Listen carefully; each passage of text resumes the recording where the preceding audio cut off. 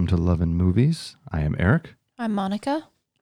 All right, so this time we're going to talk about when Flynn was getting started in school. So we decided it was 3K. We decided to start him early, that's technically preschool, right?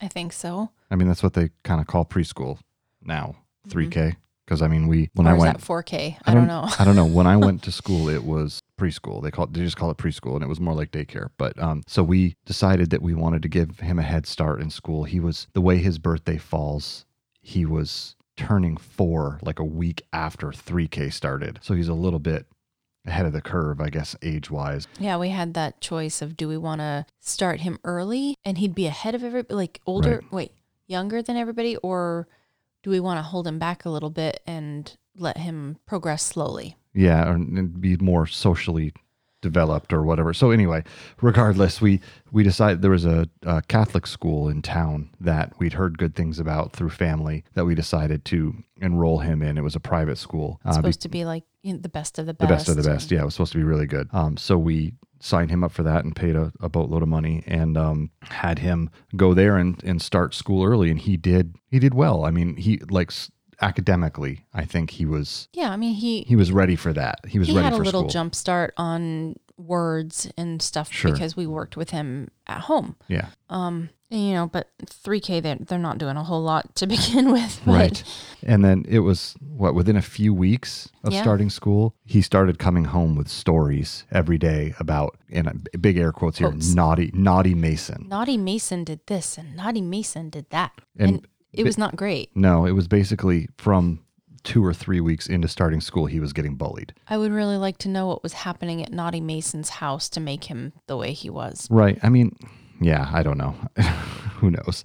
But yeah, we started calling the school, right? Like as soon as it was like, okay, this is happening every day. We're getting these more and more stories about like getting pushed down or saying naughty things and getting hit. Yeah. Getting bitten. Yeah. Bitten. Yep. And so we called the school a couple times and we're told, okay, we're looking into it. We're talking to him. We'll get to the bottom of it. We'll make sure he gets reprimanded and told not to do it again, whatever they did there. I don't really know. Yeah. I think it was when Flynn came home and said that he got choked. Right. Yeah. He got Naughty Mason put his hands around Flynn's neck and squeezed. Like, what kind of 3-year-old kid knows about choking someone's neck? There was parallels to that for me too, because when I was in, I guess what we called preschool then, there was a kid who choked me. Mm-hmm. And I still remember it. I was 4 at the time, and I still remember it. And I remember them saying, well, if he ever does it to you again, just come and tell us. And then I remember my dad telling me, Eric, if he ever does it to you again, choke him back. So, which was, yeah, this is my dad's advice. So anyway, the next year, this kid was in my kindergarten class when I started, and he tried it again, and I choked him. And then it never happened again. So my dad was right. Stand up to your bully. But anyway. Yeah, your dad was right in that case. And instead of telling the teacher, it worked better. It worked better. In that circumstance. Yeah. I don't think that kind of stuff would fly today, though. No tolerance policies and all that kind of stuff. And that's the other thing, too, with the school being a private school, it had a 0 tolerance policy for violence and things like that, and misbehavior, but clearly they didn't even follow their own policies. I feel like maybe they weren't applying it to the younger kids. Like the 3K, 4K kids weren't, they were applying that because this school goes all the way up through 8th grade, I think. 8th grade, yeah. So, I think that like for the older 5th, 6th, 7th, 8th graders, they were a little bit more serious about it, but not for the 4K kids. Well, during this whole thing, we actually made friends at this school. Flynn met this little girl named Eliana, and so he said he wanted to have play dates with Eliana, and we got to meet her parents through this, and became really good friends. We're still friends now, and we were very like-minded. We were able to have a lot of things in common. We still hang out when we can. In a very strict Catholic school. Meeting some people that were a little bit more liberal thinking was refreshing. So. Yeah, but we had decided, Nicole and I decided that we were going to go in and actually sit down and talk with the principal about everything that was happening, because Eliana was having issues with Naughty Mason as well. Right. He was biting her, and then she'd go home and bite her little sister. So, our kids were learning bad behaviors. Bad stuff from that. Yeah. Right. So we went into the principal and sat down and told her what our concerns were. And basically her response boiled down to, well, this is the best place for Mason. Right, because if he was in a public school, he'd just get lost in the system and things like that. Yeah, he would be ignored and his issues wouldn't be addressed. And we're addressing his issues here and working with him and his family to make it better, blah, blah, blah, blah, blah. And I'm like, so what you're telling me is you're protecting the bully over the children who are being bullied. That is certainly how it came out. And we get to pay for that privilege too. And not a small amount either. No, it took us like almost 2 years to pay off that 1 year of school. Yeah. So the next year we decided public school all the way, and he had a fantastic experience with his public school. Yeah, his 4K teacher was in public school was great, and Eliana actually came over as well. Yep. in the school too. So we all made that decision together. But yeah, I mean, in hindsight, maybe it wasn't. I don't know. There was no way we would have been able to tell that would have been that kind of experience going into it. It seemed like everybody that we'd talked to had such a great experience there that. Just raved about it. Yeah, everybody did, and the school has won awards for. Sure. Yeah. Their academics and whatever. I don't really know. Yeah, but they did really well. And then we got in there and it was just, roll of the dice. We just were unlucky and he had a bad experience. And, if anything, it saved us a whole lot of money, because if he had a great experience, we probably would have kept him in there for 4K and would have gone through and paid the money again to have him go through 4K. And then we would have just kept going, and we've been paying all that money every year. And he's, he's having just as much fun in public. Of course, school now is, at home because he's doing virtual learning with COVID and everything. But, $40 for registration to me is much better than, $2,500. Sure. Yeah. It's definitely a little easier on the wallet. That's a big difference for us. Absolutely. Anyway. Yeah. But no. And so, I mean, he's, Flynn's a very intelligent kid, and he was able to communicate with us very well what was happening at school. And I was really happy about that he was able to come home and tell us, listen, this is what is happening. And we know that he's an honest kid. So he's not going to come home and say, this kid choked me out. And that's not what was really happening at school. Right. So it was nice to be able to trust in what he was saying. And then having the validation when another parent came and said, it's happening to my kid too. We were like, all right, we got to do something about this. And then of course it went nowhere because they didn't help us, but we tried. Yep. But yeah. So anyway, I guess we can transition over to talking about some movies now, or a movie now. Movie. Yeah. A single movie this time. And we'll be right back here.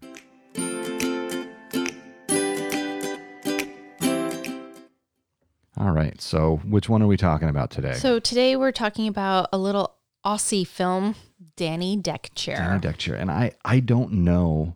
I was thinking about this. I don't know how popular this movie was. Like, I don't know if this is going to be a movie that people are like, oh yeah, of course, Danny Deckchair. Or if everyone's going to be like, I've never heard of this movie ever. I'm pretty sure everybody will think, what? Yeah. Because I never heard of it either. Like, I think my parents are the ones who told us to watch it. They found it somewhere. Probably rented it at a Blockbuster or something like that. Yeah. This movie We're came out. We're dating ourselves. Blockbuster. What's a Blockbuster? This movie came out in 2003, starring Rhys Ifans. I hope I'm saying that right. I don't know. Yeah, we're winging it. People might know him from The Replacements, which we talked about in... Right. It was one of the movies we watched on our honeymoon when we were in Disney. Yep. He played the football movie. The kicker. Gambler kicker. Yeah, he was in trouble with the mafia or something like that. He owed them money. Was also... I think, is it Xenophilius Lovegood? I don't know if Luna Lovegood's dad. Luna Lovegood's dad in the Harry Potter movies. Yeah. And one of our favorite roles from him too, Spike. Was it Spike? I think Spike from in Notting Hill. Yeah. The Hugh Grant movie. Hugh Grant. And who was the other one in that? That was Julia Roberts? No, not that one. Yeah? I don't know. I don't remember. But it also has Miranda Otto in it. Right. Eowyn. Yeah. She might not be familiar to most people by the name either, but she played Eowyn in Lord of the Rings movies. And if anybody's watching that new Sabrina TV show. Right. The darker one that's on Netflix. Yeah, I don't know what it's called. You're watching it. Well, I watched the first season. It was I don't know. It's got a spookier name. It's not your 90s Sabrina with a talking cat. It's more devil worshipping and craziness. So yeah. So if you have Netflix, check that out. But yeah. Yeah. So it's kind of a cute little romantic comedy. Yeah. And we seem to like the romantic comedies. Yeah. I mean, that's kind of the whole thing, right? No, it seemed very low budget, like not no budget, but low budget. Like they were making it, there's no big special effects in it. There's no big craziness. The soundtrack is, I don't know, there wasn't really any songs that stood out to me. Yeah. It might have just been a score or something like that, but it was, very low budget, but well cute. Done. It's one of those things that you don't realize, I guess, how cute it's going to be when you see like either the preview or it sounds ridiculous. The plot sounds ridiculous because the plot is kind of funny, but so it's this guy, Danny. Hey, there you go. Yeah. He's a mason. Is that the right? Yeah, he works with bricks. He's a bricklayer. Yeah. So he lives in Sydney. He has a girlfriend. They are not married. They bought a house together. But he's super jaded. He's like scruffy looking and tired looking, and all he's looking forward to is his holiday. He just wants to go on vacation. It's the only thing that's getting him through. And he has like this weird thing about, I want to pack all this camping gear and then get on a plane.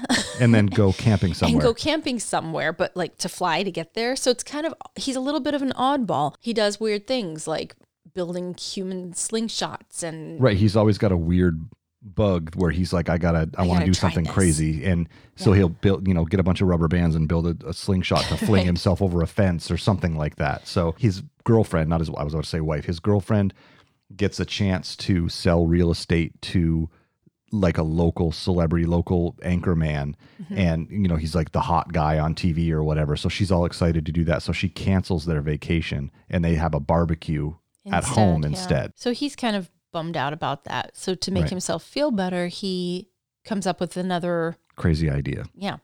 And he and his friends are tying a bunch of balloons to a deck chair. And they're not little balloons, like they're party gigantic balloons. They're giant balloons. And he's got like 6 canisters of helium and they're filling all these balloons up in the backyard while the ladies are in like putting together the last of the food for the barbecue. They're tying all these balloons to the chair. And they're like, well, what would happen if this actually worked? And he's like, I'd cut them down. He has like these garden shears or something. Yep. And he puts it on the ground. Right. And like then, an idiot. Yeah. And then his friends are sitting on the arms of the chair because they're watching football at the time or rugby. And, so they're tying the balloons as they're watching. And then, somebody scores a goal. So his friends stand up and go, they all jump up and boom, he takes off. And his friend is like, cut it down, cut the balloon, cut the line. And he goes, use the shears. And he shows him the shears. So he doesn't have any. It's cute. And he ends up floating away. And which, at first he's a little bit like, oh my God. And then he realizes like, oh, wow, this is awesome. Like he's kind of looking around while sitting in this, lawn chair tied to a bunch of balloons. He ends up floating. I think it was like 600 or 800 kilometers north of where he was in Sydney. So he ends up coming down in this little town called Clarence. And he falls right into Glenda's yard. Yes, the Good Witch. And then, sorry, wrong movie. So she's like this uptight parking meter like a meter maid, I guess. I don't know. She's appropriate? I have no idea. She walks around giving tickets to people. And she's very straight-laced. Like there's a guy who's like, they all know each other because it's a tiny town. So he's like, oh, come on, Glenda. I was just in the shop for 5 minutes. And she's like, sorry, I've already written the ticket. I can't take it back. And she just kind of walks away. And, so she's like, she does not break the rules ever. She's always doing exactly what she's supposed to be doing. Mm-hmm. But once Danny arrives, he kind of shakes everything up. And it's hilarious because he's not an unfortunate looking guy, but he's not like a handsome, devastatingly beautiful kind of guy. He's not your either. typical leading man. Right. But all the women in this town are like, oh, he's my like goodness. catnip. Yeah, right. But he kind of shakes things up a little. Like he gets her to loosen up and he gets her to do different things. And like the townspeople get to know it's like him. he has all these crazy ideas. Like one of the things that happened, and it was somebody asked him like, what do you think I should do? And he's like, because I need to get my name out there or whatever. And he's like, you should throw a pancake breakfast. Have everybody in the town around here come and have pancakes and you serve them. And like he has this idea and they look at him like, you're an idiot. Right. And then he goes to this other town and there's this guy who's running for office and the guy's like, I need to get my name out there. And he's like, have a pancake breakfast. And they're like, that's the best idea ever. And it takes off and it really works because it's a small town mentality. And he becomes like, everybody's like, oh, wow, Danny really knows what he's talking about. And, he feels a little different than in his town where everybody always looks at him like he's crazy. So it's one of those things where like he tries to tell, well, let me back up. He's become this huge sensational story because, everybody was in Sydney. Everybody was like tracking him and trying to find where he landed, and it's become this huge thing. And he tries to tell Glenda, but she's like, no, I don't want to hear anything. Don't tell me. I think she was kind of like enjoying the mystery of it all. Yeah. But then, right before his girlfriend finds him, he does tell her. Right. And she doesn't even believe him. She's just like, whatever. She's like, oh, ha, ha, ha, like that guy on the TV. Yeah. She's like, how did you, she is like, they were having an intimate moment or whatever. And she's like, how did you get here? And he's like, I tied a bunch of balloons to a chair. And she's like, oh, yeah, like that guy on TV. And he kind of is like trying to tell her. And then something happens that distracts them. Everybody shows up. Everybody shows up. Right. They find him or whatever. So then he ends up getting whisked away back to Sydney and he tries to go back to his old life and forget about his little adventure, but it just doesn't work out. It doesn't work. He realizes how much better off he was in that town than he was in Sydney. And his girlfriend, it's very apparent from the beginning of the movie that she's not invested in their relationship at all. She doesn't love him. She's just going through the motions because the minute she gets to take that guy, the anchor man to do real estate, she's all over it because she wants to date that guy. And you can tell that she's more into that than into Danny. And they never should have still been together, I guess. And he realizes that too. And that was one of the things that struck me in the movie was they have this breakup scene kind of where, Danny's like in Sydney again. And he's like, listen, this isn't working out. Neither of us want this. I'm just going to go. And she's like, okay. And like, they just kind of like amicably split. There's no just, like ripping each other's hair out or whatever. And they just give each other a hug and he's like, I'll see you later. And then he leaves and promptly goes and he met a military guy during this whole thing. And the guy's like, Danny, if there's anything you ever need, just let me know. He's like an Air Force guy. So the next scene is him in a plane with the Air Force guy. And he's like, you sure you've done this before? And he's like, yeah. And then he just jumps out of the back of the plane with a parachute and floats down into Clarence again. And lands right in Glenda's backyard again in her tree. And it was like this super romantic moment because he's like, listen, I know you're mad at me, but I've literally fallen out of the sky twice into your backyard. Like, let's try to make this work. Give me a chance. Yeah, it was pretty cool. But I mean, it was like the big romantic gesture that you want at the end of one of those movies. Yeah. It was really cute. I think people would like that one if they gave it a chance, if they could find it. If they can find it. Yeah. I mean, we were able to find it on, I think it was on Vudu. No, we found it. It was free. It was on Hulu with ads or something, or Vudu with ads. It was somewhere you could watch it with the ads for free on there. So if you have Vudu or can download it, you can watch that one because it's pretty obscure. I don't think you could find it anywhere to buy. No. You're not going to walk into your local Best Buy and find a copy of Danny Deck Chair. I would like a copy of Danny Deck Chair, please. They'd look at you like, what is that? I've never heard of that before. But anyway, so yeah, that's it. So give that a try, and we'll talk to you guys again here soon for episode 3. We'll see you later. Bye. Bye.